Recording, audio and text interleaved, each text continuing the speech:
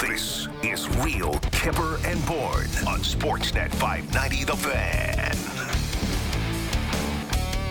Yes, we are live on Sportsnet 590 The Fan, Sportsnet's YouTube channel, Sportsnet Now, and wherever you download your podcast, iTunes, Spotify. Nick Kiprios, Justin Bourne, David Sis Boomboss, Sammy McKee, and pushing all the right buttons, Derek Brandeo, who I want to start the show with Derek. Oh, yeah? Yeah, I'm just totally blowing you off. I'm blowing Sammy off. I never even considered looking at David Sis Boomba. I'm going straight to Derek Brandeo. I like it. So, Derek, what was the question that you popped your beautiful mug in our studio and asked just prior to going on air? I asked if this feels like they're just kind of letting everyone's rage subside for like the next week or two when we all come to the sober realization that the best thing is to just run it back, baby. I would have answered before yesterday's press conference with a surefire yes, probably. Really? That's where I was leaning towards, that they would just simply buy time and I'll find a way to talk everybody into, give me one more chance. Really? But then I listened to the press conference, got nothing out of Sheldon Keefe. Nada. And then, Derek, I got everything out of this curveball by Kyle Dubas. What I would say to that is that I think it requires me to have a full family discussion, Chris. So I can't. My family is a hugely important part of what I do. So for me to commit to anything without, having a fuller understanding of what this year took on them is probably unfair for me to answer where I'm at.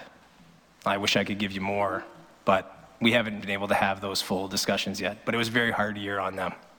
And thus, it's tough for me to...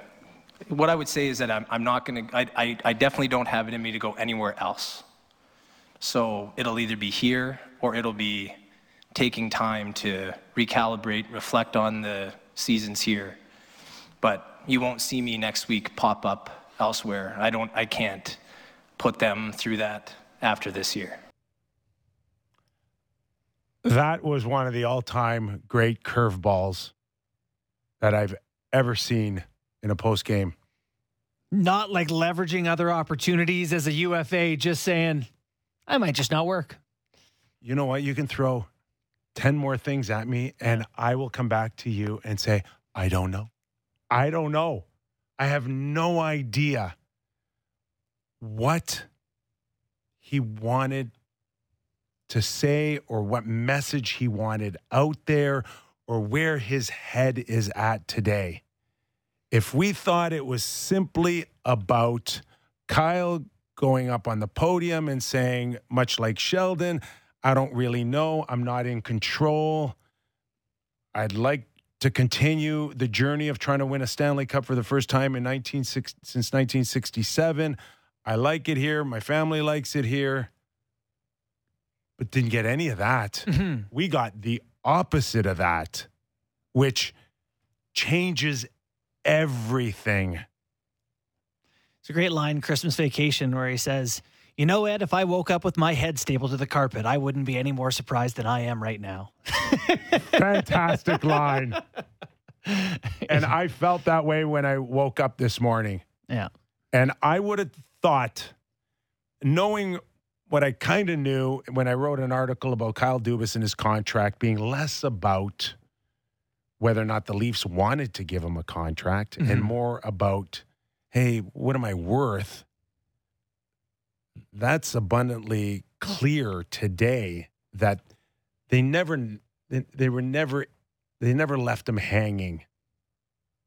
There was always some feel that we want you back, but we just got to maybe work on the number or the term. Right. But it never felt for me since I got that information that it was about, no, we're going to have to see where we are after 2 rounds, and then we'll decide. Mm-hmm. I think Frank Saravelli, who's one of the better insiders out there, has gone on record saying that they tried to sign him as early as this past weekend. So something was there for him, waiting. And I think the assumption was that he was going to take it this week. And then by the end of the week, we'd see Brendan Shanahan and Kyle together answering questions that everybody wanted answers to. Right. You know, my first thought goes to his family. I know he has 2 kids, 5 and under. Who really, I mean, I get if you want to have discussions with your wife. Yeah. Or maybe you're not consulting them. I don't think, too many kids under 5 are feeling the pressure. Yeah. Right? I think that's fair. Okay. But I think there could be complicating factors maybe with their health. Is there something going on with a family member that he hasn't been able to be there to provide whatever support or stability he feels they needed? And that's total spitball.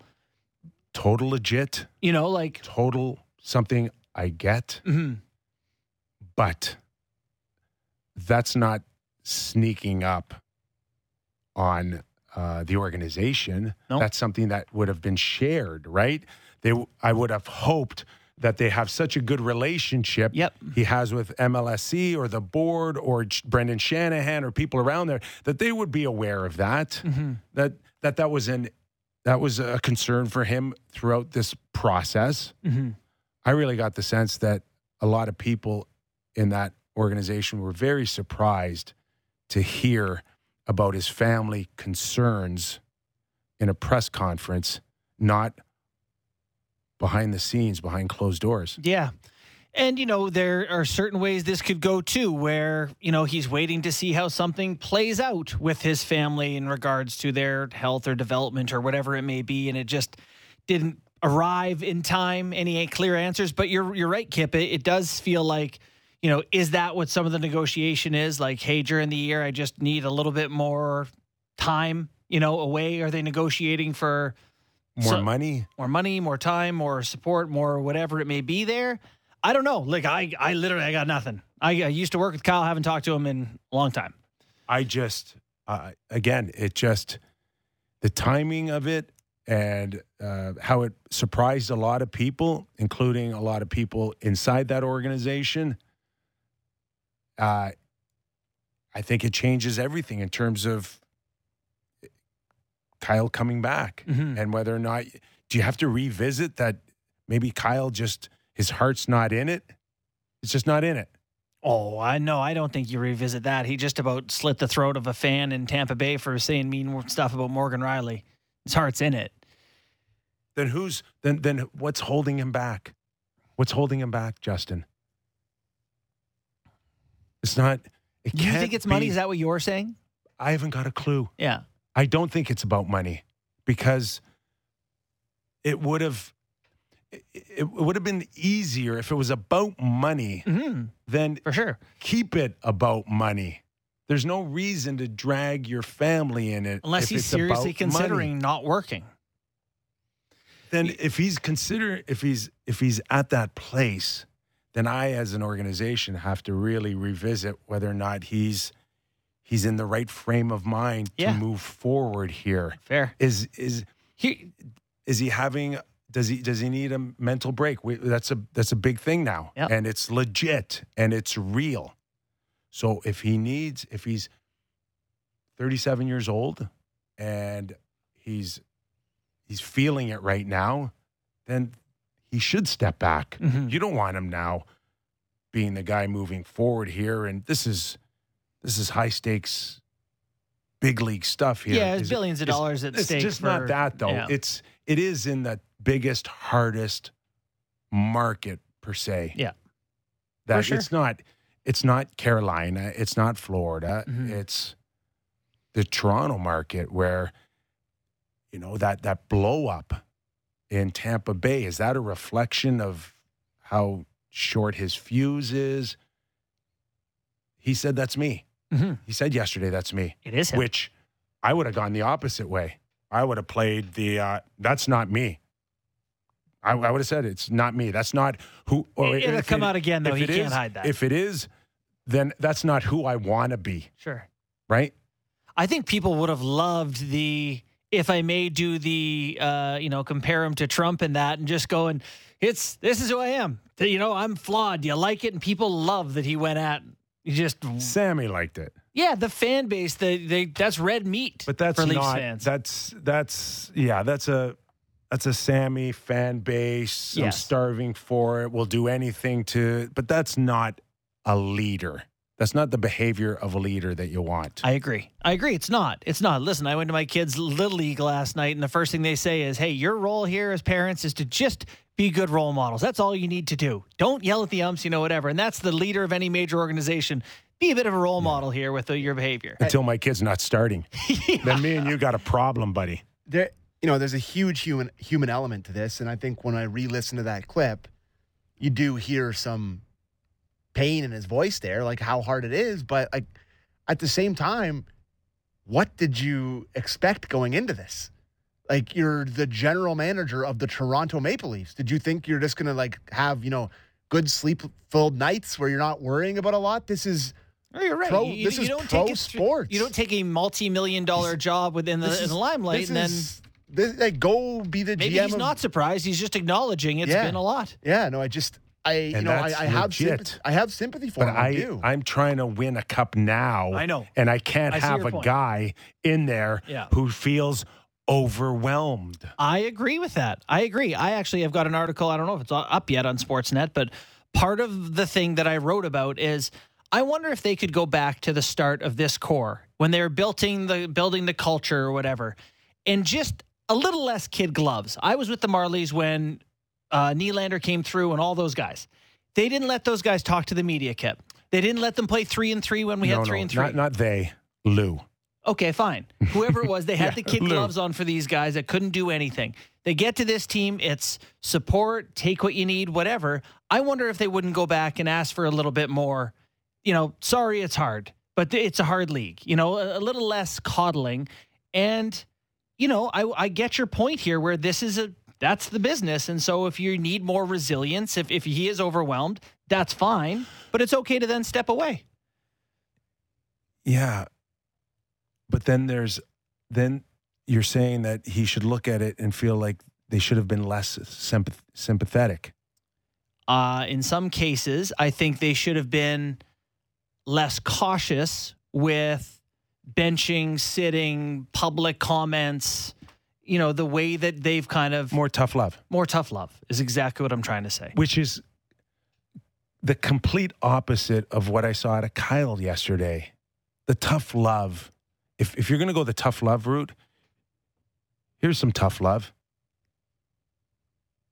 You're not getting any sympathy from me. I'm sorry. You're 37 years old. You got the dream job, okay? You didn't necessarily build up to it. Brendan Shanahan handpicked you when every other team wouldn't even look twice at your resume and say, you're ready for this. You got the golden ticket. And you've been there, and now if a 37-year-old could look back at a 26-year-old Kyle Dubas, that Kyle Dubas at 26 would go, oh my God, you're telling me I'm now going in my 6th year as the general manager of the Toronto Maple Leafs. I just walked into a new contract, and we got a contending team. Oh my God, that's a dream for me. Yeah, and he's not right now. It's almost as if he wants people to feel bad for him right now. Well, and what's so hard about this is we just don't know. Like, if you found out one of his kids was terminally ill after this, we'd be like, oh my God, I can't believe we were saying that. Like, we just don't know. But they would know. Brendan would know. I know. And that's just an MLSP extreme example. And it's not, that's why I'm careful here is what I'm saying. But that's not the case. If it was, trust me, the greatest thing in the world is usually when the truth comes out. If Kyle was having issues, there'd be 1,000 people defending him today and saying, just so you know, behind the scenes, and I know I've been in this business a long time, somebody would call me and say, hey, just heads careful up with here. that one. Just careful with him. He's feeling the pressure. There's a lot going on at home. Be careful. And the first thing I would say is 100%. You got it. Okay? That's not happening here. So it'd be wild if it was just a money ploy. I mean, that would be some sort of, yes. And it then just say it's a negotiation. Say, listen, we hope I hope we can work out details, or I just think all of this could have also been avoided if he just didn't go on yesterday. Well, or just make the decision 5 days earlier. If you're going to make it the next 5 days, have a plan. We are 16 minutes in the show, and if he doesn't go on. If he doesn't go on the podium, we've gone through Samsonov, we've gone through Ryan O'Reilly. Yeah. We're talking about the defense. We're talking about core four. The dominoes can't fall till that one does. We are talking about a major storyline today that he created voluntarily. Nobody asked him yesterday, how's your family feel about this moving forward? He threw that out on his own, and I'm here today, 16 minutes in, and I'm saying I don't have a clue what his intentions were by doing it. Yeah, he made the comment, wish I could say more, or wish I could tell you more, or something at the end. I don't believe it's nothing. I don't believe everyone's well and fine. And there's something there. Right. And right now, MLSE and Brendan Shanahan have to find that out. Yeah. And they got to do it soon, guys. You can't let this just hang in the wind here. Mm-hmm. They need answers. Are you with us or are you not with us? You want a contract? Well, the hard part is if he doesn't, then we got to start the whole process of interviewing. You don't want to rush that process. No, you have to. You have to be doing it now, to be honest. You're in competition with Calgary. You're in competition with Pittsburgh. Yeah. You have to go out there and tell the best people that are available right now, this job's available. Who wants it? Yeah. I don't understand what would need 2 or 3 more days, Kyle. Yeah. No, I know he does, but and I don't know either. And I've been around a lot longer than you. Sit on the couch beside your wife, say, here's the offer. What do you think? You like it? No. Yes, no. Okay, well, maybe tomorrow will feel different. Like, no, they need to know. Anyway. Anyway. Didn't sneak up on them either. Like, they knew they were in their last year of their deal, and they probably went through the whole process of thinking about different scenarios, including staying, including going to a conference final and what that number could be and how many years we wanted. And, hey, Pittsburgh's available. You want to sniff that out? You want to find out if they would be interested in us, if the Leafs aren't interested. All of that stuff happened behind the scenes. Maybe he's waiting to see if he can buy the Sioux, give himself a lifetime appointment as GM, and have his dream job running the Sault Ste. Marie Greyhounds, his favorite organization in the history of sports. I don't know. It's weird. Sammy, any lasting words on this? Well, all we did was come up with nothing. We haven't got a clue what happened yesterday. I think a decision needs to be made pretty quickly here. And I disagree with you guys in terms of this is a billion-dollar organization, multi-billion-dollar, so much at stake. Matthew's got probably should just let us know here pretty soon. I know you got to talk to your family, you got to talk to everybody, but there is. Okay, what'd they say? There is franchise-altering decisions that all stem from what your decision is. So it might be time to make that decision. And I understand it's a hard one. There is a human element. I believe what he said in that stuff, but your job is different from others. You have, like Kipper said, one of the dream gigs in the world. I don't know. I see the Philadelphia 76ers get eliminated from the playoffs, and the next day the coach is fired, accountability right away. And it's just this mushy middle stuff where we don't know what's going on with anyone and no one's really saying anything. It's just it's just more of the same. To Derek's question to start the show, I actually think people are going to be more upset if this bleeds into nothing and they try to sneak it back the same. I really don't want, if it's run it back, I will be disgusted.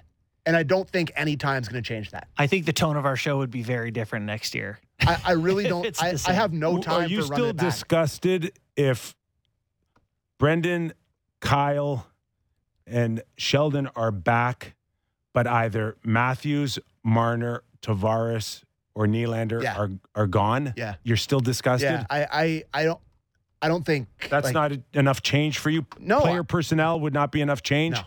I think there's just been too little success. Like, I know they got past the first round, and that's a great achievement or whatever, but you're trying to win the Stanley Cup. You're not trying to get past the first round. They won one game in the second round. They're one game better than they were last year. I just... 2. Not 2. I don't know. Is Keefe's going to stick around? I have a tough time with that. I really do.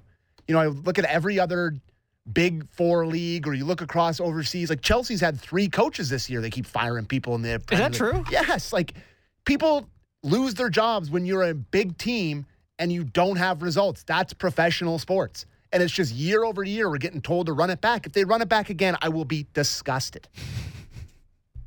Disgusted. I think that's fair. It's just, you got to have some accountability at some time. It's the Toronto Maple Leafs. Like, is this good No more enough? Kid gloves, sandpaper gloves. Is this good enough? Like, you need a culture shift. Okay, Anyways. can I ask one more question I gotta call before we Gordo. let go of this? Yeah. Listen, I know at times I can be accused of being a little insensitive, at least for my wife. Which, by the way, I did remind her. I got a little choked up when, Leo DiCaprio let go of the door and drifted into the ocean in the Titanic. It got to me. Yeah. You're human after all. The feeling that Kyle left us yesterday was that this season took a toll on his family. Yeah, mine too. Yeah. No, All of Leaf Station. I'm being sincere. Okay. Am I missing something? Was it that bad? Was it that tough? Were we hard on Kyle? Was the social media all over him that he felt a ton of weight on his shoulder this year? I saw a team that found out that they were in the playoffs playing Tampa Bay by November and had home ice advantage by January.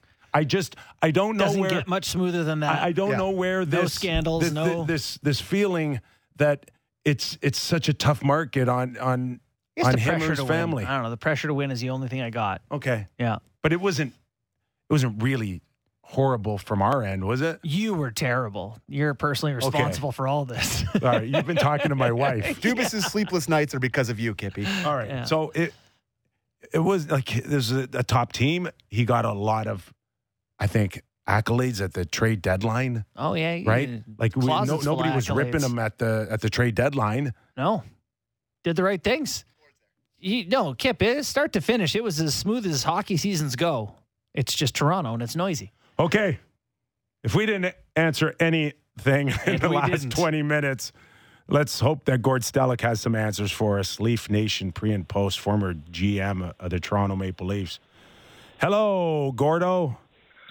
Kipper and Justin, I've been listening to you. Okay, so yesterday you answered the question, is Toronto a tough market, a demanding hockey market? They did a We Are the World video yesterday. I was expecting to see Springsteen and Cyndi Lauper and Michael Jackson again. Did we win the Stanley Cup? Everybody loves everybody sometime. I mean, I'm all good with that. I like the nucleus of the team. There's a lot of positives. It was a great regular season.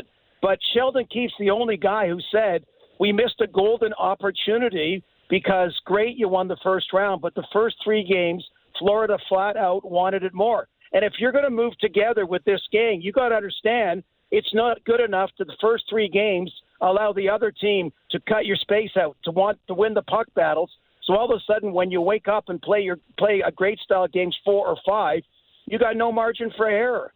So, and now, to your point, like Kyle Dubas, and I'm going to say with all due respect to anyone's family situation, well, if it's really, if honestly, if it's that upsetting, wait till next year. It ain't going to get better. That's the kind of thing. And I wish him all the best dealing what he wants to do. But we need somebody like tomorrow, the day after, to get at the task at hand. So, Kyle's news was what we didn't expect. Austin Matthews was a positive that he wants to sign long term. But the other thing, did they have a theater arts class and rehearse everything they were going to say, right? It was all very positive. Everyone wanted to be back. That was sort of the tone of the day. So nothing caught you off guard with what everyone else said, from Kiefer, Tavares, all those guys said the right things. Were you surprised to not hear more, I guess, frustration or animosity?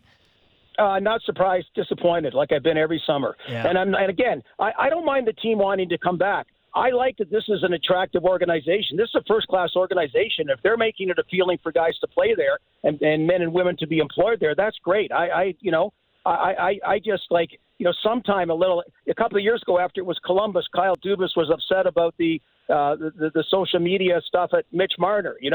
After Montreal, they said it's part of the learning process. What process? What process? So that's all. That's my only point. Hey, Austin Matthews, Mitch Marner, you got two superstar players, okay? You got two. They'll live in the memory of Leafs fans forever. You got Joe Woll and Matthew Nyes as two real positives next year. So there's a lot of things out there. But again, since they lost in 6 to the Washington Capitals, got a standing ovation. You did not think it'd be 7 years later they'd finally win a playoff round and then really go out feebly in the next round because they woke up too late. That's all. If you're going to keep the same old gang, you got to get it when it comes to the playoffs. And I don't expect them to be skewered. I don't, and you wrote a good column, Justin, about the Big Four can't speak for the Big Four. They all want to be here. They're all independent parts. That's up for management to think and, whatever, and figure all those kinds of things out. So, I draw so many positives from the season as a whole. But just after Tampa Bay, and I talked on your show about, exercising yourself of all these playoff demons of 19 years, and then you put yourself back kind of in another one. So, Gord, when you listen to Kyle's comments, what's the first thing that you thought? He wants more money, more power, or just sympathy? Can I hold on? Before you go, Gord, can I throw out one other theory? Sure. The theory being that he was pissed off that they left him hanging as a lame duck GM. And that was what was hard on his family this year. And this is making them sweat it out a little bit, too, for what his family's been through. That's it. Yeah, well, I just want to say that's a very dangerous game. Well, yeah. No. And you know what? I've mentioned it before. Alex Anthopoulos still owns the house 4 down from us. And I talked to him quite a bit when he went through a situation that was very public because they'd already hired an heir apparent, right, with the Toronto Blue Jays. Anyway, and he left and went on, and things worked out. And so Kyle says I shouldn't say claims. Kyle says that's not his intention, right? So okay, he was upfront about that. Brendan Shanahan didn't speak. Is this the first time Brendan Shanahan hasn't spoke at one of these? After I don't know, but usually he's one of the guys to speak. So whatever that's and give Kyle a 10-year contract. I'm fine with that. Change general managers. I'm fine with that too. I'm not the guy that does all that stuff, but the toll it extracted, which I feel bad about on family, then you're right in you got to get the boxing gloves and be right back in the heavyweight battle there. And I think he's put an excellent organization around him with Jason Spezza, Brandon Pridham, and many of the other people. But it's like if we were just talking about hiring somebody and they were reticent about the job, your first inclination would say we probably have to look somewhere else. I mean, that would be human nature. I'm not saying that's what you do here, but that's human nature if somebody doesn't appear to be all in. No, I think that's only natural. Yeah, I'm okay with Brendan Shanahan not speaking yesterday because it's different from years past where last year was all about another chance. And that was the message from the get-go, that we believe in this group, and they doubled down on the core, and that was the message right from the get-go, which is fine. That's what they decided. So be it. Brendan couldn't come out Monday and 48 hours say, we want to bring Kyle Dubas back. It would have looked like you didn't even give it any thought. Brendan was smart to do one press conference instead of 2 this week. And the thought was the first one would have come out probably at the end of the week or early next week. That Kyle's got an extension. And everything had led us to believe that there was a contract extension waiting for him. Did he change his mind at the last second yesterday, to Justin's point, and wanted to send a message that I'm not crawling back to you guys. You just don't get me. I could stay home instead of taking your crappy offer. I don't know. And Justin, when he mentioned that, that's exactly because Kippy, you articulated this was as smooth a year as Kyle Dubas, I think, has faced. Okay, there's no talk about signing Matthews Marner like it was a few years ago. As you mentioned, they were in the play, knew they were playing Tampa Bay in November, and by January knew you had home ice advantage, and So the fact then that he goes public in an organization that's very private about anything internally, that now he has shared that with the general public, whatever this pressure is. And you're right. I mean, it makes you think that and the other part, Kippy and Justin, we saw with Gerard Gallant in New York. The fact that you appear 1 or 2 days after, does it mean you're still going to be here 5, 6, 7 days, 3 weeks after? You know what I mean? I don't know what to make of everything. It is all very strange. So once he gets signed, well, I assume, or someone else gets hired, they got a lot of decisions on the table. And we've kind of gone over some of the bigger, higher level ones for the first time in 2 days. I want to ask you about some of the other guys. They got a lot of UFAs. I mean, Samsonov, Ryan O'Reilly, Achari, Kerfoot, Hall, Kempf. Who among these guys do you prioritize, Gord? Okay, I don't worry. When I say, I'm not saying this dismissively. I don't consider Kerfoot or Hall a priority. I'm interested in what Gustafson's all about. They never really got to use him. The fact that you got McKay, but he's got some term is a real positive. I loved Luke Shen. I love Luke Shen and what he did for Morgan Riley, so I view him as a priority. Noel Achari, I view as a priority. I think I already mentioned Kerfoot. You get a different kind of player for $3.5 million. Ryan O'Reilly, again, he was hurt. He never was 100%. He'd be a great addition. I don't know what his asking price is or whether it's St. Louis he's going to go back to right away.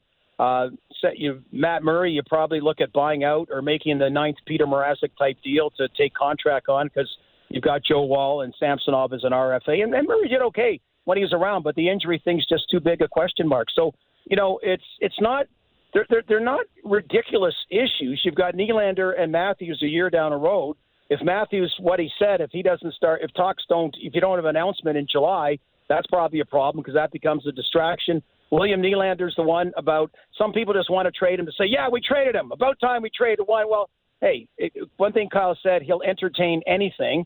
And that's a little bit different than before. And he can only entertain anything up till July 1st when guys get no move or no trade contracts kick in. So that's the kind of stuff. So I really don't look at it as, Matthew Knies and Joe Wall are two real pluses. You don't have a lot of draft picks. That's another unfortunate part of the legacy is that they've traded draft picks like a team that should have won a Stanley Cup or been in the final.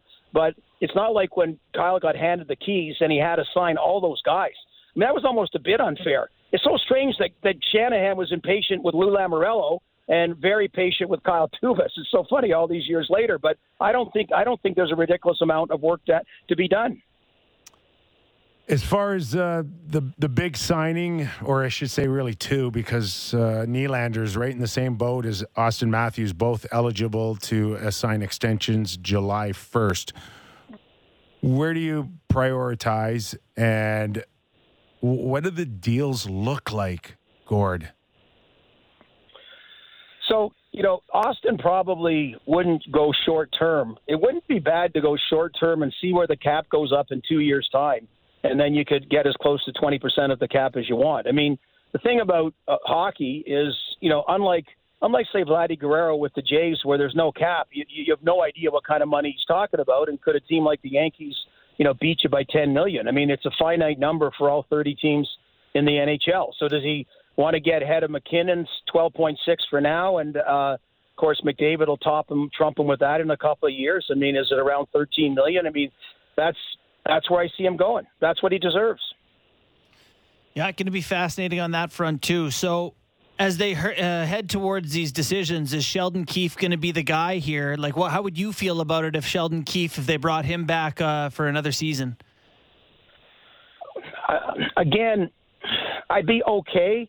Shelf life, any coach, except if you're, say, John Cooper and you're having that kind of success. But, Kippy, and these exit interviews now, I mean, Kippy, your exit interview, you wouldn't say boo because You're that right, would I come back on you. And now, now the exit interviews, like, really, beyond 3 years is a hell of a run for a head coach right now. And it's shown you can get, I mean, Peter DeBoer's taking his fourth different team to the conference final, so you can get jobs elsewhere. So, I mean, that's where I'd like to know more internally there. So, I mean, if they're going to keep him, fine. I've liked Sheldon. If they're making a coaching change, given the record and what the expectations, and, as I know Sammy brought up Chelsea, for example, whatever, but, if it's the right thing, I'm fine with that as well. But I'm just like, guys, this isn't good enough, okay? I know you all want to be back, but okay, you got by the first round. Whoop-de-doo. The second round, that's not good enough to attack it like you did the first 3 games. That culture or something, whatever that it factor is, that has to be permeated and embraced and accepted by the team if they're talking about more success moving forward. They got teams coming up the butts now with Detroit, Buffalo, whatever, in the Atlantic Division. Has Florida passed them now? Whatever. I mean, there's a lot more challenges out there coming in the regular season as well. Maybe a changing of the guard in the Atlantic Division. Boston, Tampa Bay, and maybe Toronto. Maybe this is the year that all 3 of them maybe take a step back.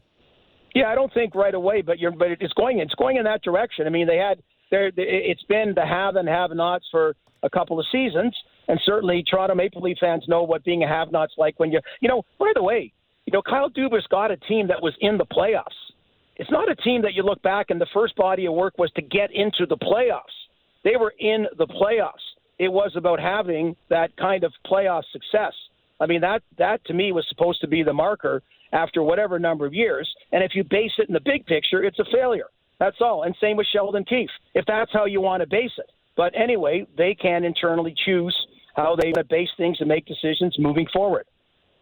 You're never a failure when you come on the Real Kipper and Bourne show. Hate. That's why I come on. That's I feel good. I'm, like it's I leave and it's like the first day of the rest of my life, right? It's just great. Great work, Gordon. If Kyle does decide he doesn't want to come back, you could easily just slide in there for your second stint. Would it be a raise from your current role, Gord, do you think? How old were you when you had the job? I was 30. I'd be like I'd be like who's the guy that took over from Jimmy Jones for the Dallas Cowboys that won that came out of 8 years of retirement, won the anyway, Wow. I'm ready. 30 years old, general manager of the Toronto Maple Leafs. Did they have a parking spot for your big wheel? I got Punch Imlach's old spot. Nice.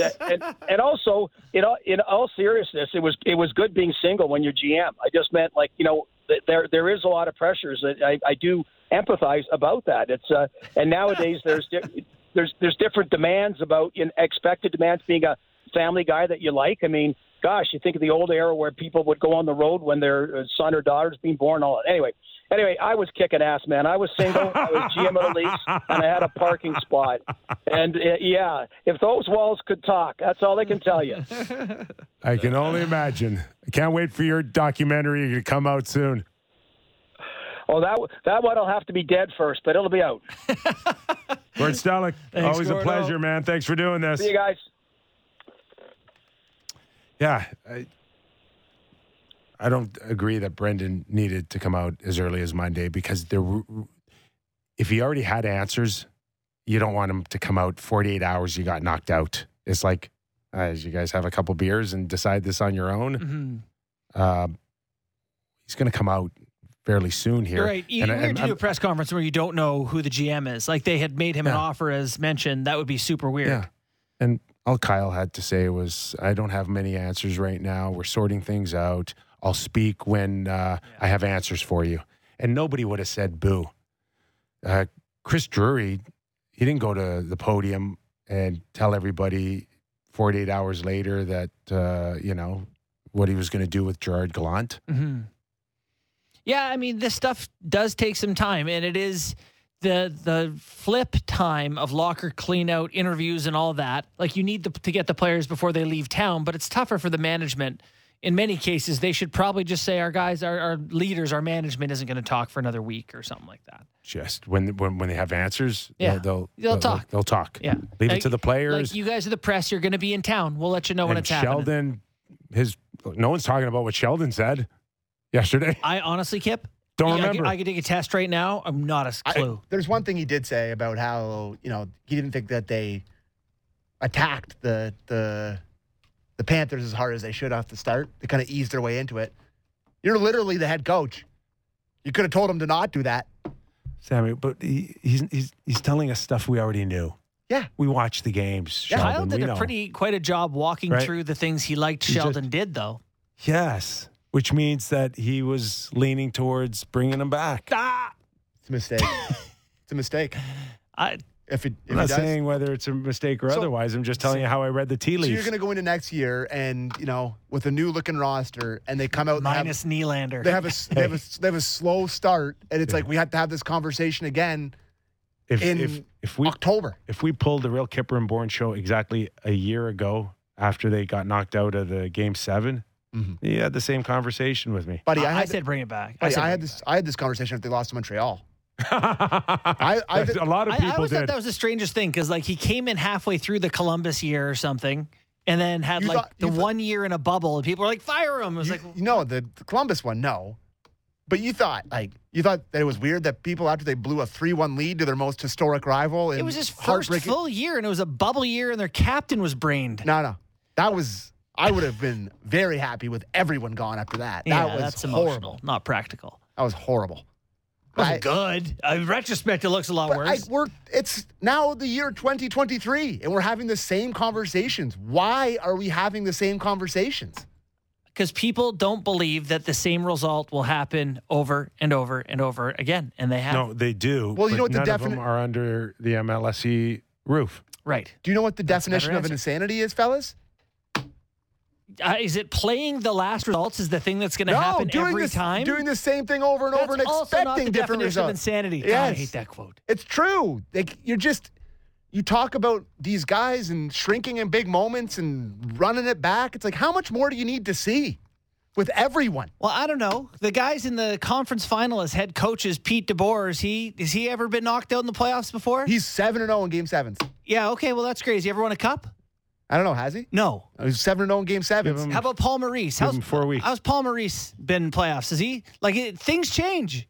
People have success after failing. That's sports. They've had more success deeper without winning a cup than 100%. any of them. Well, now it's obvious. He's had enough time. I say it's time too. Okay. It wasn't then. All right, we're just spinning around. Wow. Sammy, what do you have for us, buddy? Let me just cool down here, fellas, so we can get into some playoff picks. Yay. Presented by Bet365. Visit the app for the latest odds. So the new round means new odds. So I want to ask you guys. This is a really hard question. Who's in the conference finals? No. Oh. What can you list who the favorites are in order? Yeah. Okay. Let me try. Yeah, you go. I already wrote them down. You did? Yeah. Okay. Well, you go then. You're ready. Vegas, Carolina. Dallas. Nope. I'm giving you my order. Yeah, you're wrong so far. So you got Vegas, Dallas. Vegas, Dallas, Florida, Carolina. All right. That's my order. I'm going Carolina, Vegas, Dallas, Florida. Nailed it. Ah! I'm a bookie on the side. Yeah, you are. He probably looked. No, I didn't. yeah. No. Just like Aaron Judge, you're cheating. Aaron. Oh, is he judge yesterday? Hitting bombs over Sammy's head, but he's looking towards the dugout, looking he's for. cheating. What was that all about? Yeah, Was he's someone chirping him? No, he was cheating. He was what? He was cheating. He was getting signs from the dugout, and probably he was sitting on slider, and he hit a slider to the moon. 300 miles. So Is that really cheating, or is No. that just You're baseball? it's To baseball. me, you're allowed to steal do signs. 100%. I'm fine with it. I There's no digress. trash cans involved. No. So I was sitting in the right field seats, and that ball was on its way up when it went by me. I've never seen a more majestic home run than that one that I saw yesterday. All right. He is a figure. There he is right there on our other TV. Back to playoff picks. I don't know. Like, this is so Carolina's plus 230, Vegas is plus 250, Dallas is plus 280, and and the Panthers are plus 325. I mean, if you're looking for a bit of value, how could you not bet on the Panthers? They could easily win the Cup. For sure. I think I like Dallas best in that regard. Not to win the Cup, but like 280. Value-wise, I think I like Dallas. I like Dallas. Yeah. I like Dallas a lot. So there's that one for you. Kipper, who do you think? I put it in the lineup. Did you look at the lineup already? Who the Conn Smythe favorite is? I did see it. Yeah. Jack Eichel. Yeah. Is that surprising to you? I like him, but he played really well last game. I think there's a chance that Bobrovsky could easily go into a favorite if we see them get by Carolina. Probably not going to be Nick Cousins, so even though he scored the big ones in this series. God, the Leafs have got nicked twice in 2 years. They got Paul and Cousins. Leafs are getting nicked up pretty good. So, yes. So then some other notable ones are Sebastian Aho plus 700, Tkachuk plus 700, Freddie Anderson plus 800, and Sergei Bobrovsky plus 10-1, Mark Stone 10-1, Ottinger 10-1, Roope Hintz 10-1, Joe Pavelski 10-1's a nice one. Joe Pavelski 16-1.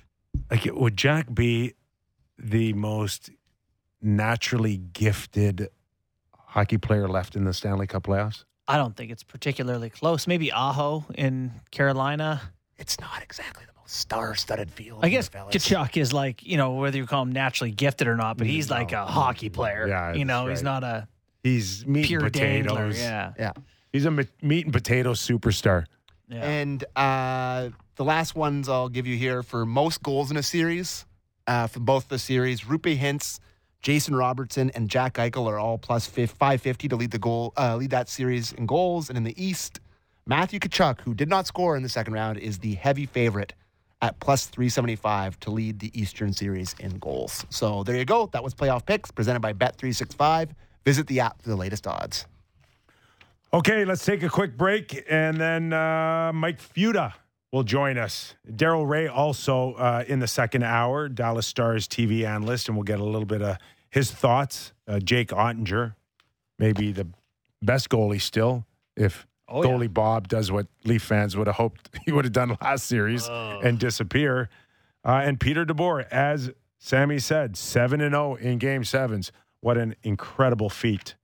I'm Nick Kiprios. He's Justin Bourne. Sammy McKee behind the glass, and we are back after these words. Smart takes on the biggest stories in sports. The Fan Drive Time with Ben Ennis. Subscribe and download the show on Apple, Spotify, or wherever you get your podcasts. This is Real Kipper and Bourne on Sportsnet 590 The Fan.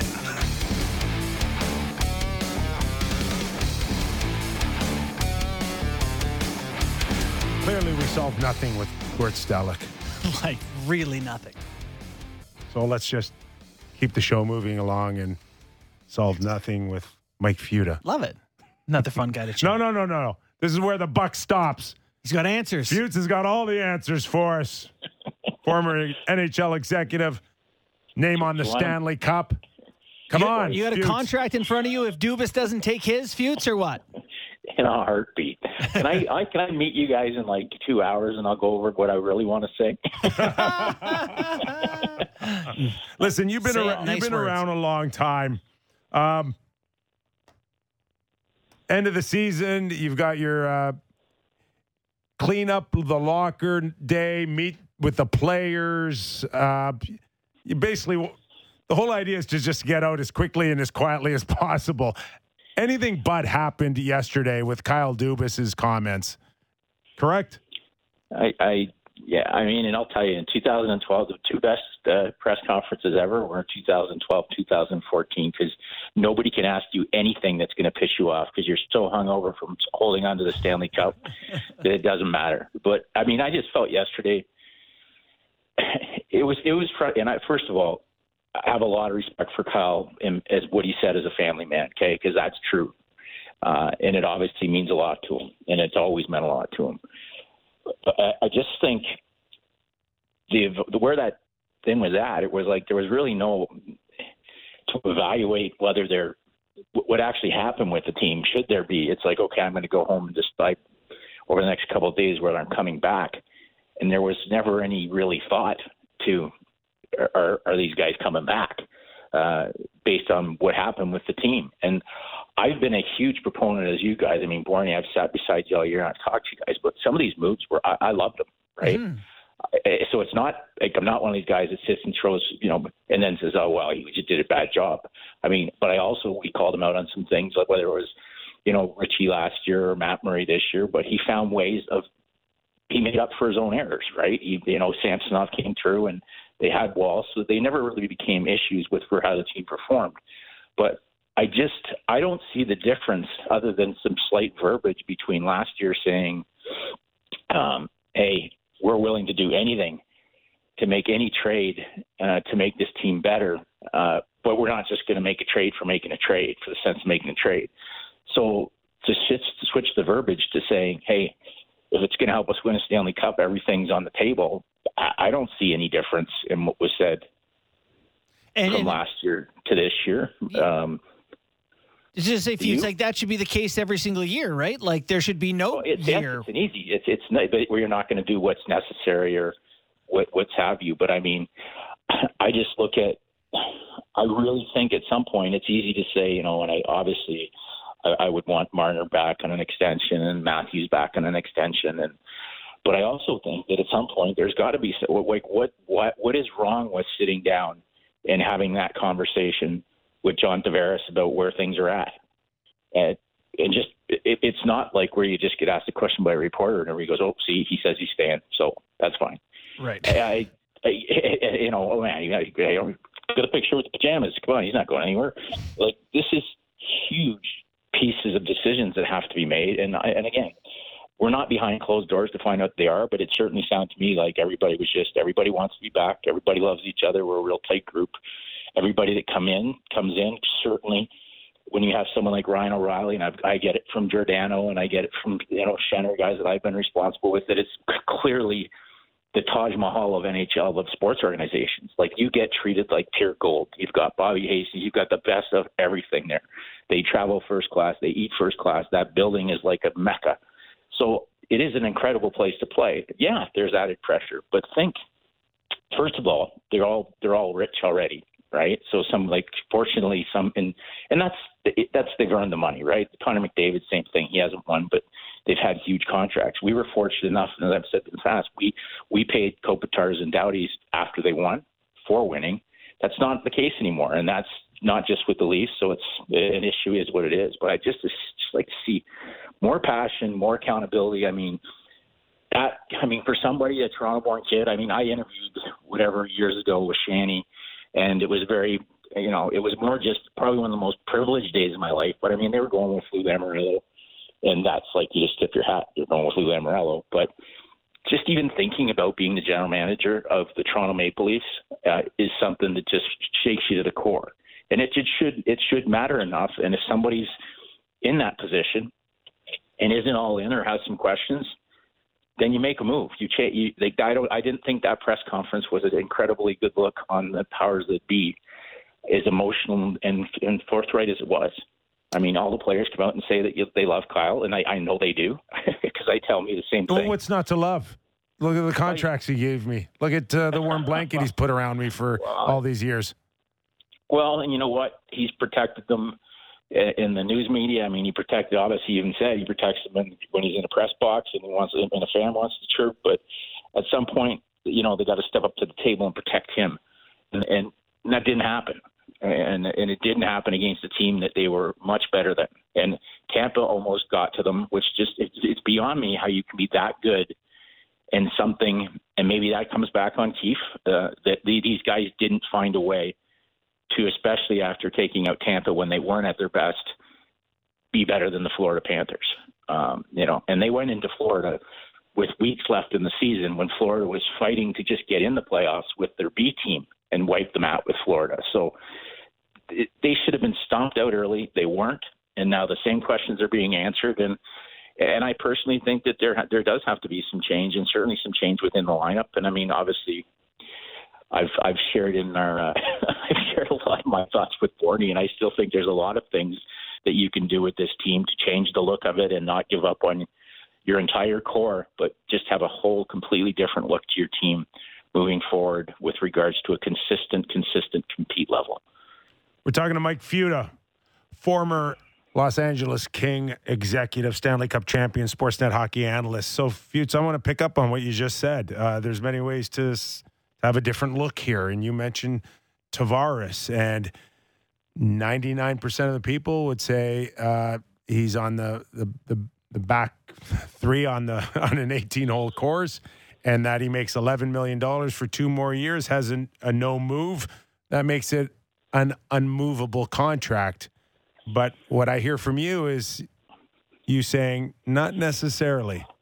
Okay, and here, Kipper, I'm just going to throw money. Okay, and it's not, for me, it's not water cooler stuff. If you can't just move the money, right, then shift the chairs on the deck. Okay, there's a guy playing defense in Los Angeles that makes $11 million. It's a right shot D. Okay, that's from the area. That, hey, is there any chance? And God, I don't know, that John Tavares and his wife, they totally wanted to move to Los Angeles before, that John Tavares wants to go down. They're a competitive team that could win a cup. That John Tavares goes down and helps the Los Angeles Kings, and Drew Doughty comes home to Toronto. What kind of different look do you have there? And I'm not saying you're just going to convince a team to move out $10 million or something like that, but I think that that's the kind of deal that clearly fills. You've still got a guy, they've got equal amount. I mean, I think Doughty's got an extra year in his deal, but you got a guy that's still playing 28, 30 minutes a night in Los Angeles, fills a gap here, that grew up with the same, love of Toronto. And again, it's just a thought. It's a good thought. we like it here. What do you think of that thought, Sammy? I'm not just, so I'm not been sitting, I'm not like, My I'm ears not are sitting around perked up. playing. Well, I'm not playing hockey pool stuff, and you know what? All it takes is for somebody to say no, but it's certainly worth asking. Mm-hmm. Because it changes dramatically. And you know what? If you offend somebody, so you're still rich. We still love you, but we got to do something here. We didn't win. Yeah.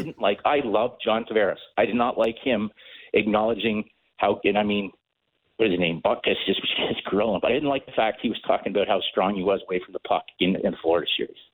Like, that's not good enough from your captain.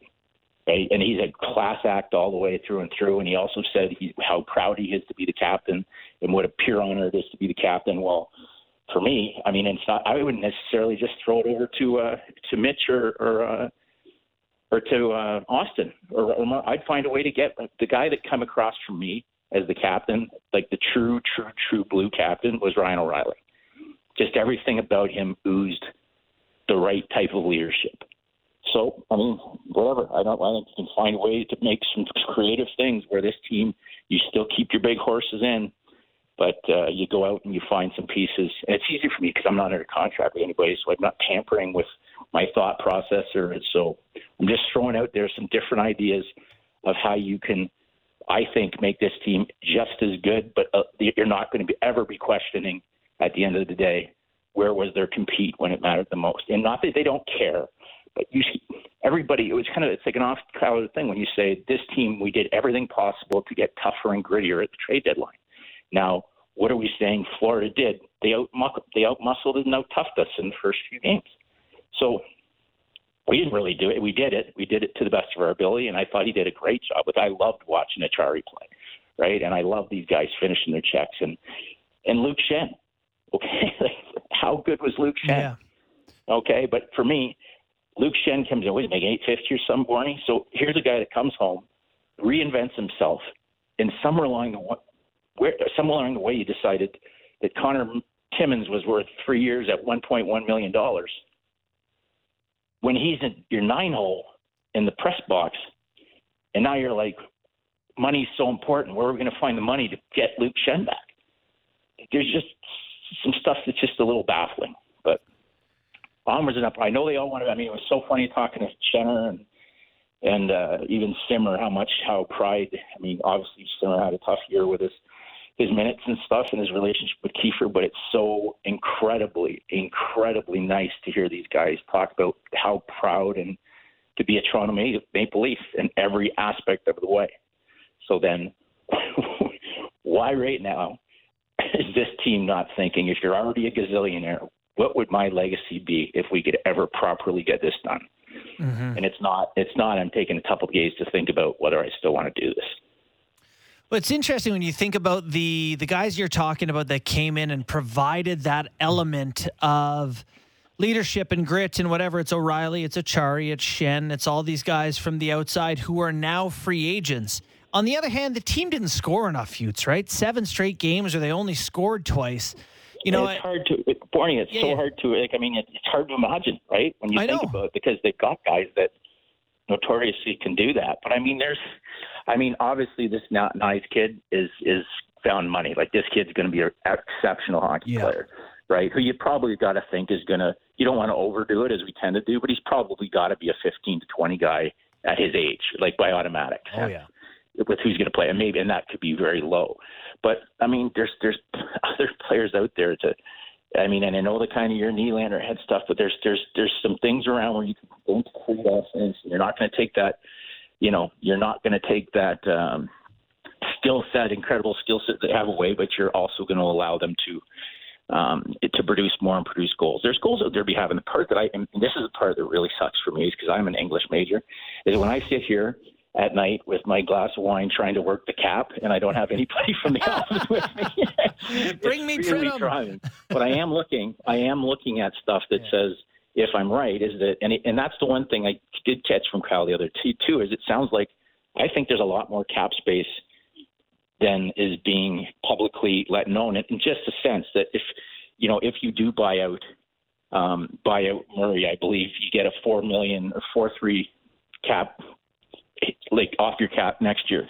If you, I believe respectfully, because I love this kid to death, that if Jake Muzzin comes in and goes on LTIR because he's not going to play again, that I believe there's another $6 million that you have to spend. Yeah. So it's not just like dropping a bucket, and I'm not saying you turn around and throw it all at Bunting or whoever it is, but I think there's some collective ways to do it. And the other area that I would address right out is somehow, whether I had to do it, I know I've probably said this name to you, Borny, 1,000 times, I would be overpaying for Nick Delorier or somebody in a heartbeat that comes in, and God bless Simmer, but if you don't think he can do it anymore, someone that doesn't allow your stars to have to take face washes and crap, and Shenner does it, but Shenner's not a fighter. He'll do it, but he's not going to hurt anybody. He's just going to do it because he's a great teammate. I'd bring somebody in that just gets people a little bit worried about touching our multimillionaires. Particularly in the regular season. I love the only problem is if you're a Chari and you want a raise off of your 1.5 because you led the playoffs in hits by 20, chances are he might eat up that money. How old's he though? 31, yeah. Yeah, but there's some interesting ways to move it around. Now, again, I get a little bit. And I mean, we're talking about it, but I don't know why they need to sign Yarncroc for so long, but that's everybody for every, bottom line is I think that Kyle Dubas's good decisions have far outweighed his bad decisions. And that's certainly what you want out of your general manager. And he's made some tough ones, but I still think you can grease this team up by not spending big money and spread it around a little more and just have a little bit more playoff ready roster than a team that we are going to once again get so excited about 140 points, whatever they get in the regular season. And then it just seems to change when it's time to strap them on for real.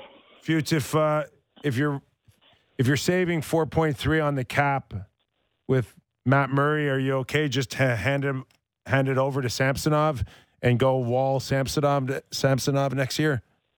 I wouldn't go that high with Samsonov. I think he's left him. I'm sure Pat Morris wouldn't want to hear that. But I think he enjoys it here enough that doesn't require that big a bump. 3.5, 3.7. Wouldn't hurt me. Wouldn't hurt for a couple of years. Hey, just to say we are a great spot. We love you here. You're going to be working with. I really love the Wall kid, but. Prove it to us. Just prove you can stay healthy. Just prove us you can stay healthy before we give you the money. Might have to give him an extra 100 just to deal with the traffic. Did you hear his comment? He doesn't like it? Yeah, in his defense, it sucks and it's going to get worse. You like Toronto? No, I hate the traffic. Oh, didn't I say that too? He was here for like a day and he's like, oh. Oh, my God. Well, they should go down. Well, they can't go to L.A. then. Holy smokes. Fair. Here's a free app of Waze. Figure it out. Figure it out, buddy. Hey, Fuchs, thanks for doing this, man. I appreciate it, guys. Have a great one. Thanks, bud. Appreciate it. Mike Fuchs. Anything, Sammy? Doughty for Tavares. Yeah, then I looked at Doughty's contract. 11. Yeah, for like 100 more years. No, 2. No. 3? 27, 28, 11. Fuchs got us excited for nothing.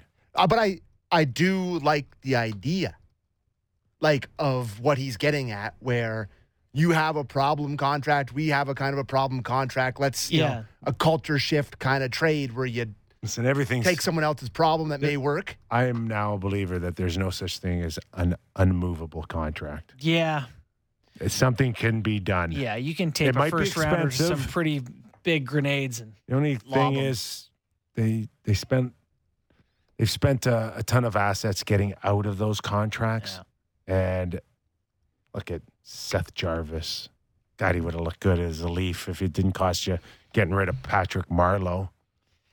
yeah, that's what happens. You've been all in for 100 straight years. Yes, that Jarvis can move. Okay, we need another break, Sammy? Yeah, let's hit a break. Okay, Daryl Ray, Dallas Stars TV analyst. We'll talk about the Final Four and what's making this magic run for the Dallas Stars here. Yeah. Is it goaltending? Is it Jamie Benn? Tyler Seguin? More with Daryl Ray after the break. You're watching and listening to Real Kipper and Bourne. Discussing the biggest stories that matter to Toronto sports fans. The Fan Morning Show with Ailish Forfar and Justin Cuthbert. Subscribe and download the show on Apple, Spotify, or wherever you get your podcasts. This is Real Kipper and Bourne on Sportsnet 590 The Fan.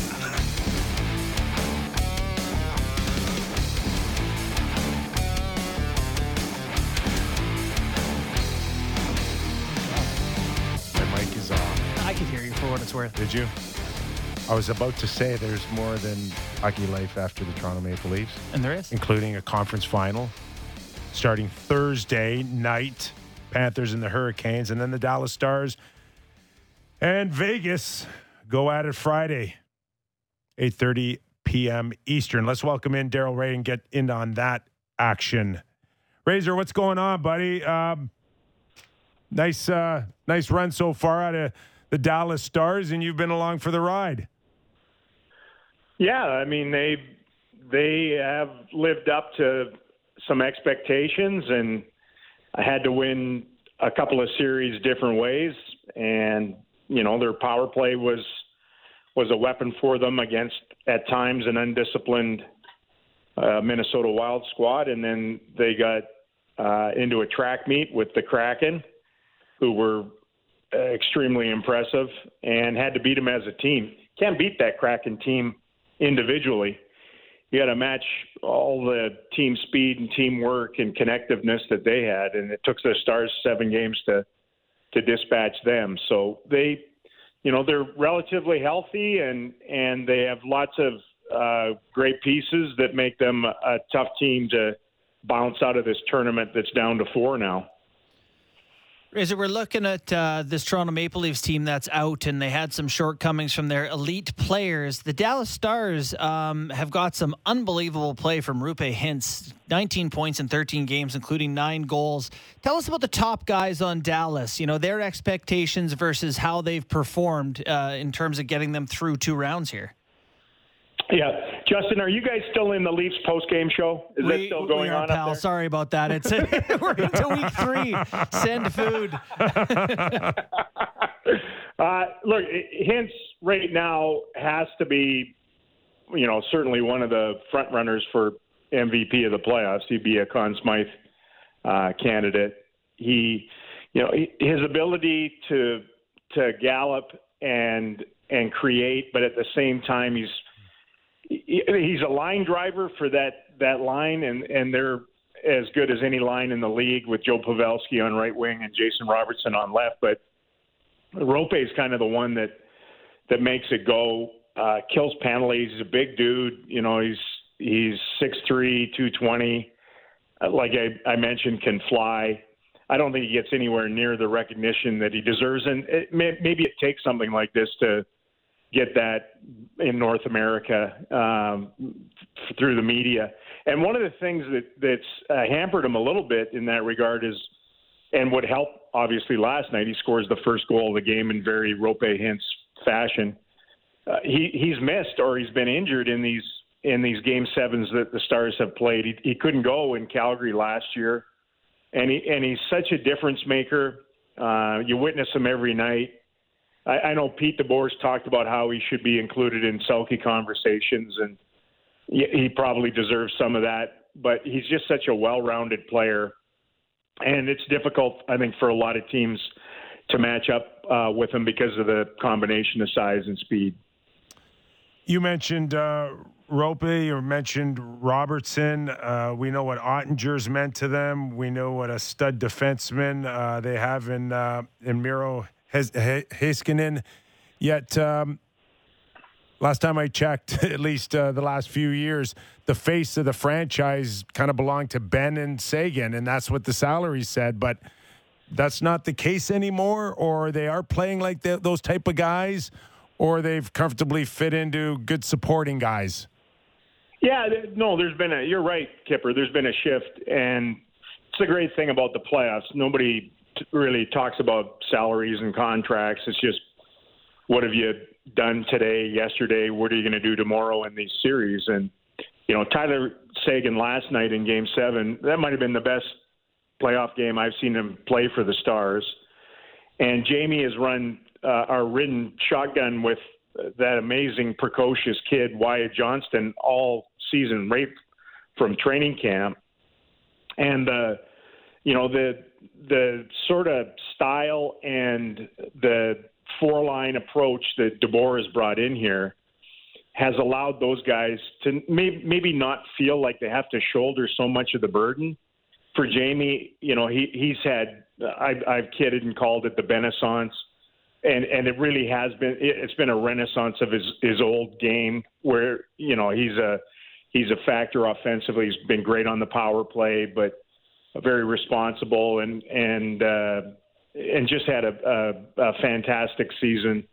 But fingers don't get pointed all the time, because a lot of the offensive load carried by that top line, and Jason Robertson, who had an MVP like season for the team. He's been a little quiet in the playoffs, but he's getting a lot of extra attention. With Tyler, he said to me a while ago that I'm essentially coming out of the 3-hole here right now, and man, you're a pretty good team when Tyler Sagan is your third line center or right winger, and that's where they're at now. They attack with some depth and waves, and I think it's really, and he's embraced it. That's the other thing. You haven't had these veteran guys that are like, well, hold it, I need to be on the first power play unit, and I need this, and I need this. It's like, what do you need from me? I'll do whatever it takes. And with that 4-line approach, they play with a tempo and energy that's difficult for teams to match. So I think it's worked beautifully. Well, it's unbelievable how it has. You've gotten success from a lot of these guys who've kind of been through it before. Ben and Sagan and Pavelski and whatever. I did want to ask you about Jason Robertson, just having a bit of a slower playoffs compared to regular season, like 50 goals, 110 points. This year he's got 2 playoff goals. Again, we see that up here with some of the Stars. It's tough to get to the middle, right, when you haven't been through it and haven't really dealt with that playoff style before? Yeah. I mean, it's been a little bit surprising just because he's been a young player that whenever there's a hurdle or something that is perceived as a weakness in his game, he overcomes it. I remember his first year, he was dazzling at home, but he could get shut down on the road, and he was challenged by the coaching staff and by Rick Bowness. You're going to have to be a guy that can play on the road and produce on the road, not just in one building all year. And then he came out and he was, okay, check that box. And teams, obviously try to target him physically, and he's been able to handle that and everything. But the playoffs have been a bit of a different animal, and primarily it's it's been power play points and not so much at even strength. But I mean, it was a pretty bruising series against the Wild. And, he still factored in on the power play. And obviously that was a big part of the equation in that series. And then you get into this track meet with the Kraken, and that's not really his game. He's not going to be able to, zoom around the rink like some other guys, but he's played crafty, and the thing I appreciate about him is that he never really cheats for offense. Like, it might not be there, and he was getting a lot of shots blocked in the playoffs, and maybe that's a learning curve for him too, because he went through that in past and said that he wanted to make sure he got more shots through, led the team in shots on goal this year, along with every other category, it felt like. But he's not a detriment in his own zone. He's not turning the puck over. He's not a problem that way, where some guys maybe start to cheat and cherry pick a little bit because they feel the heat that they're not producing that much.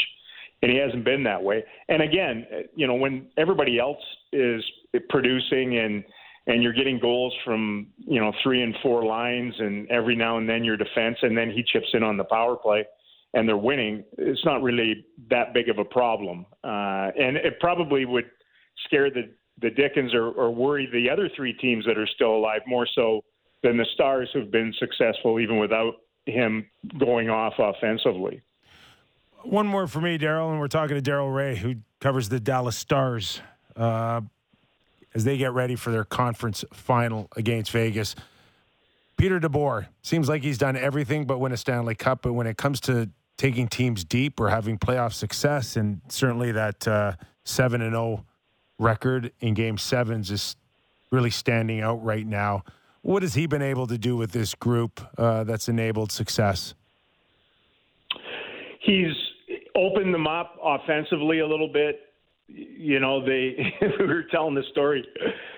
I was talking with Jamie Benn early in the season. You'll appreciate this, Kipper, because, Jamie's such a responsible guy, and they played a certain way here for a long time. And with this system, a lot of times the forwards and wingers in particular are just going to blow the zone, like just take off.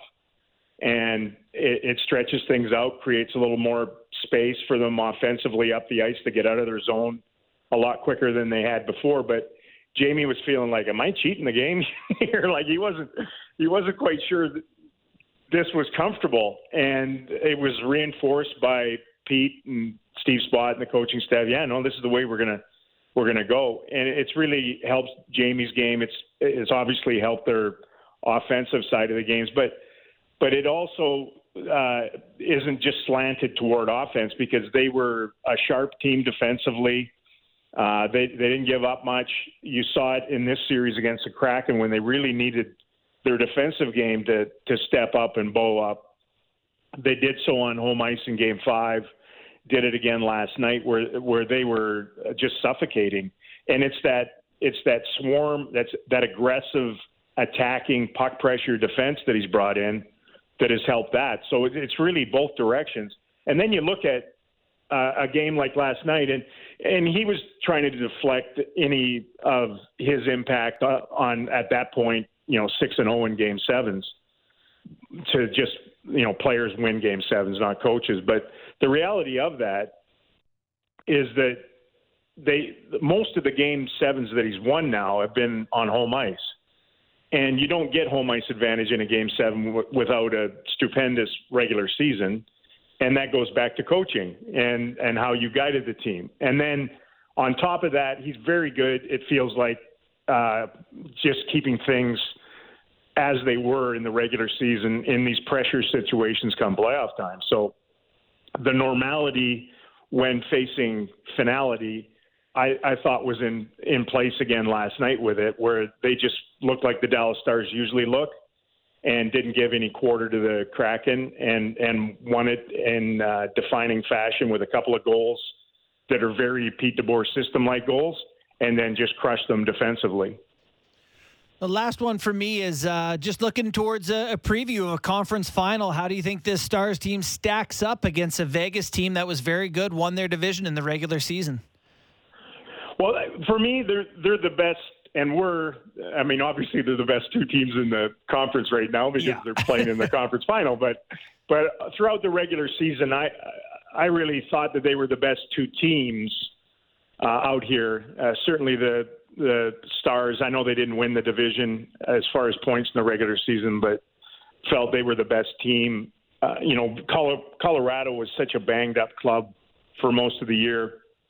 And then out in the Pacific, the Golden Knights' ability to just get over injured netminders and just keep winning and injuries within their world and win enough was amazing. I think Bruce Cassidy did a terrific job in behind the bench there. Stars did go 3-0 against them in the regular season. 2 of those went to overtime. I don't know that the Knights ever had their full team. They were always debilitated a little bit in that regard. Jake Ottinger played great against them. One of the best goalie games I witnessed this season anywhere was a game in Vegas. Ottinger and Brossoit just matched each other for 3 periods in overtime. It was terrific. I think it'll be a great series. They're pretty evenly matched. It'll probably be a lot more uncivil than the series against the Kraken was. Yeah. There wasn't a lot of animosity in that one. This one could get nasty from time to time, and the best team's going to come out of there. Just your thoughts on Ottinger and what you just mentioned that you saw during the regular season. He's got to give Dallas the edge there in that. Is he the best goalie right now for you out of all 4 of them remaining? Well, Bobrovsky's played just out of his mind out there at times in the East. So yeah, I think we noticed it up here. Yeah. I think it came up. If I can recall, I think you might be right. Yeah, I think he came up with a saver too when it mattered. But Jake has shown the ability to shake off the odd vulnerability game and bounce back with just shut down. What he does really well, these young goaltenders that have, I don't want to call it swagger because he's not really a cocky guy, but he has supreme confidence in himself. And I think it sort of emanates from the crease to the rest of the team. And when he's on, they play free in front of him, understanding he's going to mop some things up in behind. It's a short sample size. He's only played in 3 series in his young career that's in its infancy, but he showed out well, obviously. And I go back to the Golden Knights. Whoever's healthy, they just throw in net and he plays out of his mind. So they've gotten a lot of mileage out of a lot of netminders, like a stable over there on their side. And Ottinger's he's going to have to be. He's probably going to get challenged a little more in and around his net. They go pretty hard to the puddle, and he'll have to be a difference maker in this series. He's proven that he's done it, on a heavy workload during the regular season, and then here in the playoffs, where he was great as the series went on against the Wild, almost perfect in Game 7 against the Kraken, and now a new challenge against the Golden Knights. Razor, enjoy covering this conference final, and thanks for making time for us. You bet, Kipper. Congrats on the book, Justin. Yeah, thanks so much. Thanks for coming on today. We appreciate it all. You bet. Thanks, Daryl. See you guys.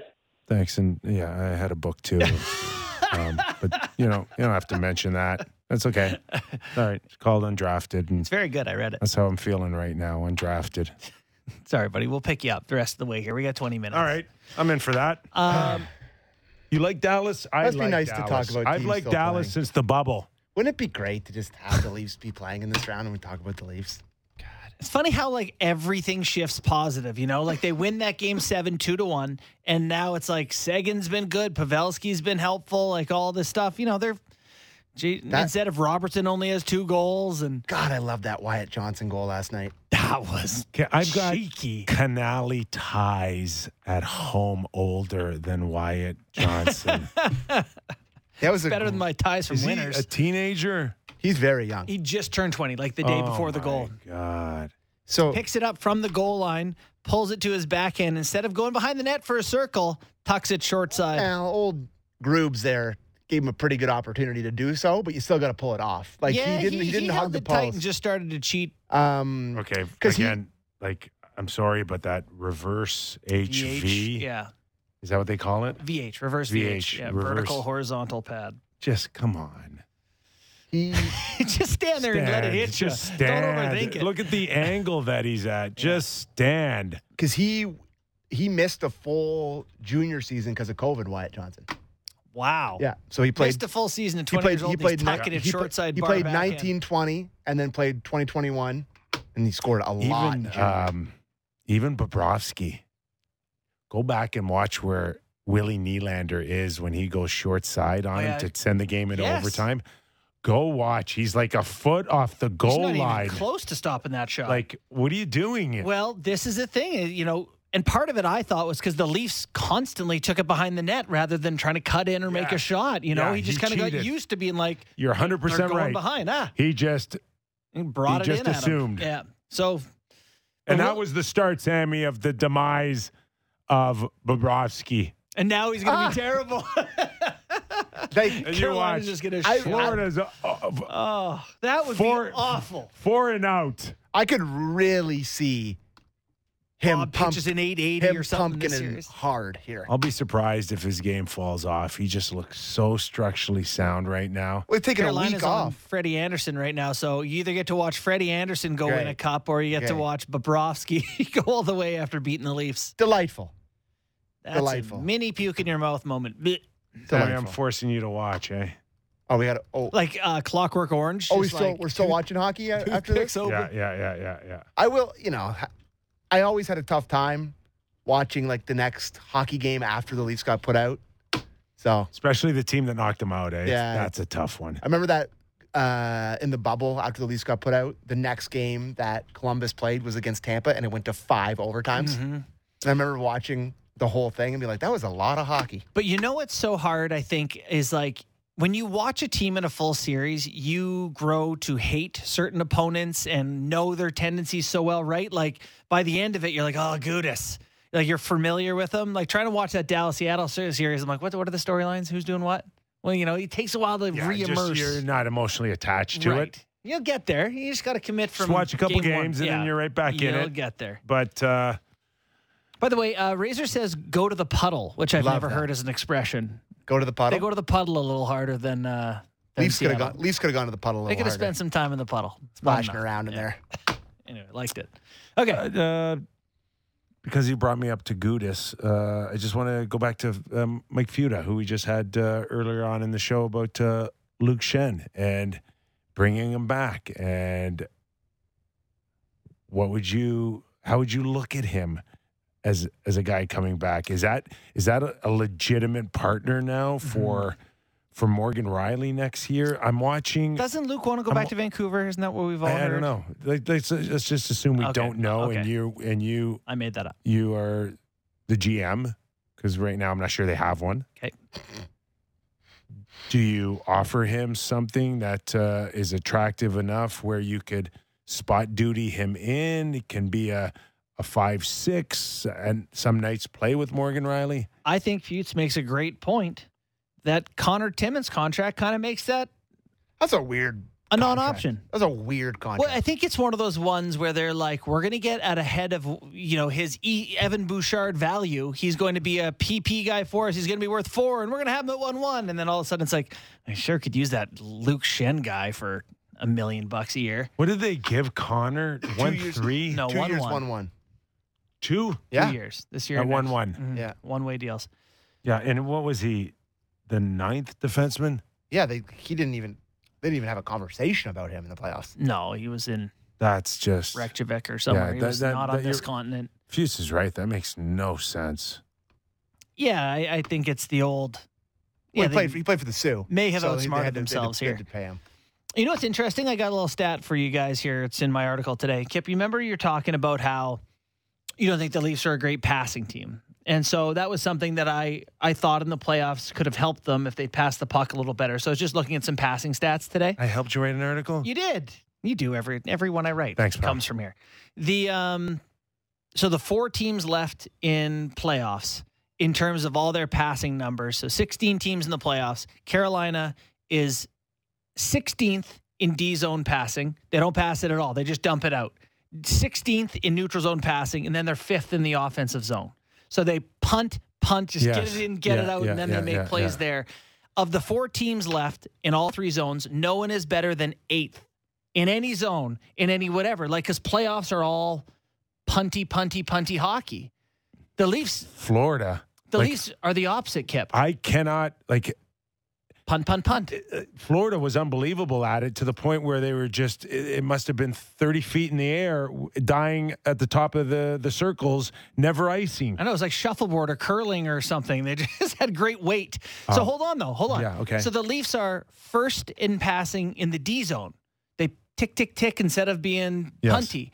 They're like 6th in the neutral zone, and then they're 8th in the offensive zone. So they actually get worse at passing in the offensive zone, but they pass a ton in the D zone. Well, they love the 3-foot dangerous in front of the net breakout. Florida Panthers, coincidentally, lead the league in goals 5 seconds after a turnover. Right, because they punt it out, hunt it down. Could we draw a parallel here?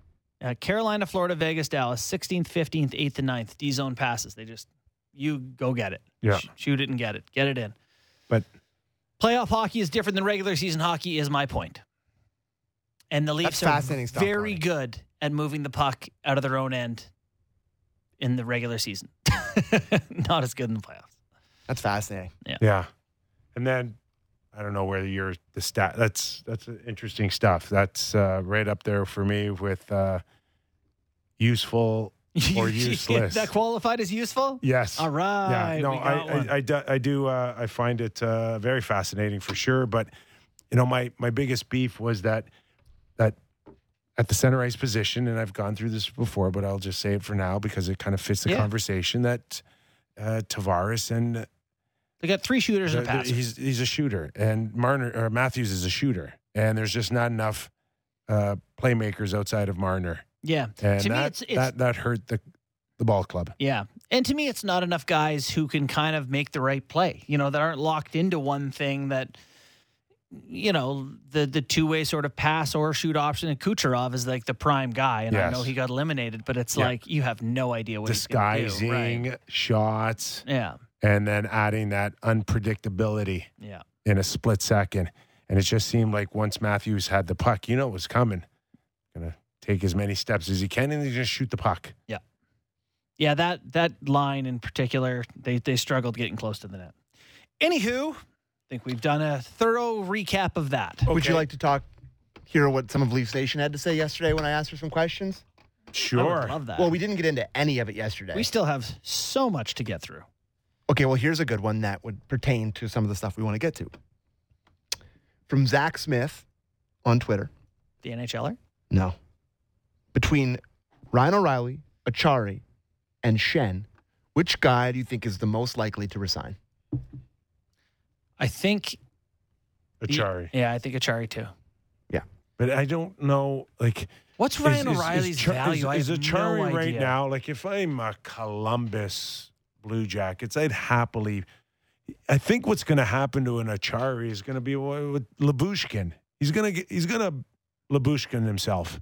Someone's going to give him 3 years. No, someone's going to give him 2.5 times 2 or 3.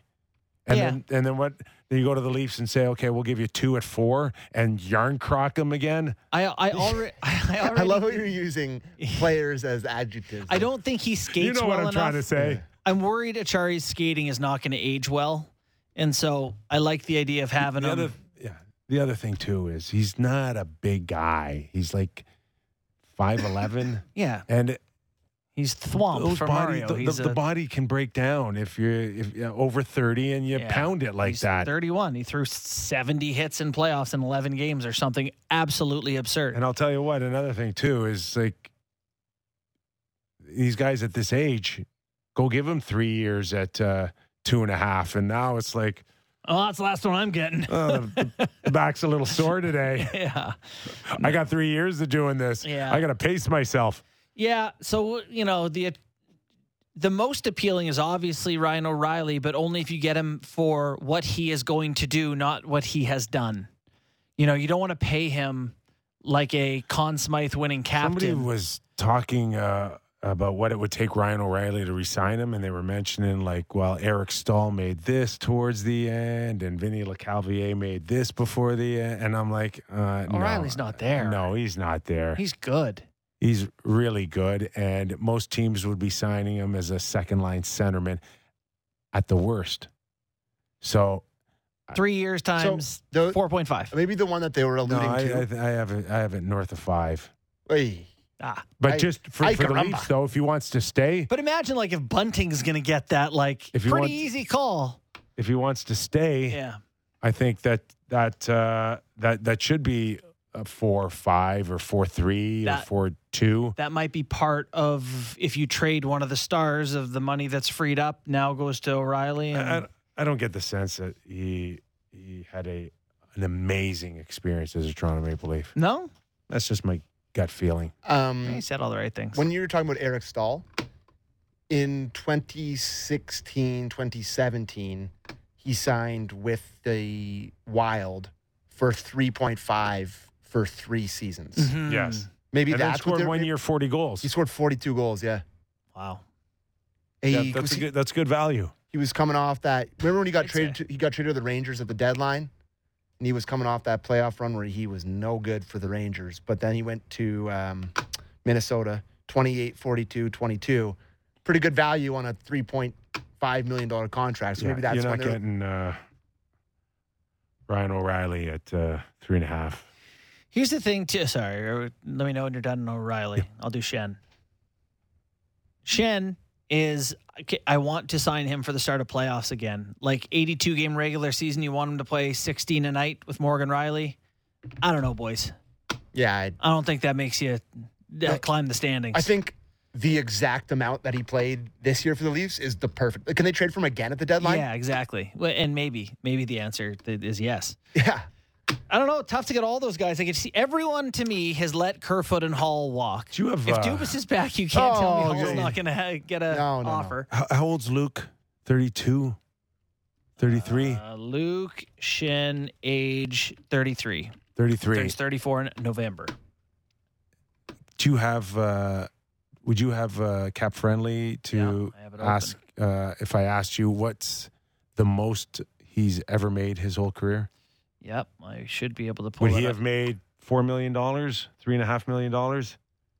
Luke Shen? Oh, I thought you were talking total. Yeah. I think he signed that one with, remember he signed his a long-term career one with the earnings Flyers? of $25 million. Okay. Flyers, right? But he where's signed a long one? Who's he made the most money with? Flyers. I don't think he hit a big contract with the Leafs. No, to Sam's point here, I got him at a 5-year deal signed by Brian Burke and the Leafs. That was 3.6 per year for 5 years. And then I think that's the big one, boys. Huh. I thought I remember one with the... What would you not think that he's got 2 years in him at 1.5? 2.2? Just a little bit more than Lyubushkin. He's Justin Hall money. Won Stanley Cup, and there's leadership quality there, and he's a quality guy. He can't get 2 times 2 on the open market. Yeah, I would happily I'll give him him 2. On 2 times 2, sure. 100%. The Leafs should go 2 yeah, million. it'll be there for him on the open market. I think so. Yeah, $2 million for 2 years for Luke Shen. You're doing that 10 times a day. Yeah, that's how. Connor Timmins at 1-1. Yeah, you crazy? Yeah, you're right. He might ask for more. He could get more. I think he could. Like, again, if here's a tough Buffalo, one, Columbus, like you can't get 2.5. And listen to this. This is him in the playoffs this year. Those are bad teams. He played 11 games. He had 54 hits. He was on the ice for 59%. Was that 59 XGF goals for? Goals for 83% goals for percentage. And he was on the ice for just 2 5-on-5 goals against. 2 5-on-5 goals against. Like he was legitimately good, guys. Playing. I found him. I found his hockey IQ excellent. I couldn't believe how many times he went back on a puck under pressure and just poise. Held on to it until there was a play. Really good. He said he wasn't surprised by his own play. He said that he's been working really hard to get better with age. Yeah. Well, he did it. Love the guy. Now Bunting. No, did you mention Bunting? No, do you want to do Bunting? No, we can go Here, where you want to go. I'll mention it. Bunting's I'm getting the car. Getting ready to drive to the airport, boys. You're not paying him 4, eh? No chance. No. See, I think there's value there, but not At 4? What do you do for them in the playoffs? Listen. Do you get a goal? Yeah, he crushed Chernak. Yeah. There's That was teams pretty out there that think that matters. he can come in and maybe they can put him on their second line and he could score 40 points, 45 points. There might be some teams thinking that that's worth $4 million. It is. It is worth $4 million. 50 points or 45 points on your second line. You knew how I felt too, is that I never envisioned Bunting being a top 6 guy. Yeah, but he can't produce as a bottom 6 guy. Well, then you didn't really find the right fit for him. He's a third line winger who can move up and down the lineup on short spurts. He doesn't really touch the puck until it's around the net. Like, he's not very involved in the D zone, not very involved in the neutral zone. In the O zone, like he has a good hockey IQ with the puck in terms of creating offense and finishing chances, which has value. It was just never heavy enough for playoff hockey for me. Yeah. And I saw that right from the get-go. And I told you guys... I don't think it's a good allocation of Leafs dollars. Just the type of guys in the lineup, unfortunately, that couldn't contribute for the Leafs was significant. I told you, you're not winning with Kerfoot in the playoffs. I got to tell you. He's not that running guy was anybody no use. over. I don't need everyone to, but he did not provide value in any direction. Outside of a pretty amazing winner. OT winner. And listen, I know it's sour, but we will look back on that fondly in 4 or 5 years. No. Yes. You won't because you won't because you don't look upon anything fondly. Other than that, fondly. Other than that unbelievable shirt you're wearing. You're that's the only thing you look fondly on. This is the sharpest 80s throwback, new, nice. Can I say that the chat was hot over this shirt? Oh, were they? Oh yeah, they were like, Kipper's got the retro golf shirt. I don't want you to take this the wrong way. It's a little bit of a bowling shirt. In a way that I like. Yeah. Like in sort of this kind of... I got a feel of that shirt. That thing costs more than my weekly salary. This is not a cheap shirt. It's so funny that you say that because, I was channel surfing and I stopped at the PGA bowling national championship on Saturday. PGA. And it got in your head? Yeah. It got in my head. Those shirts are great. Turn it off. Here you go. I love bowling. In college, all of the boys and I used to watch bowling all the time, mostly because we were skipping class and it was on TV during the day. But, God, bowling is a really, really impressive thing. Good social event. It's great. Shout out my boy, Ron, who I think he has almost 10 perfect games. No. Yes. Yeah.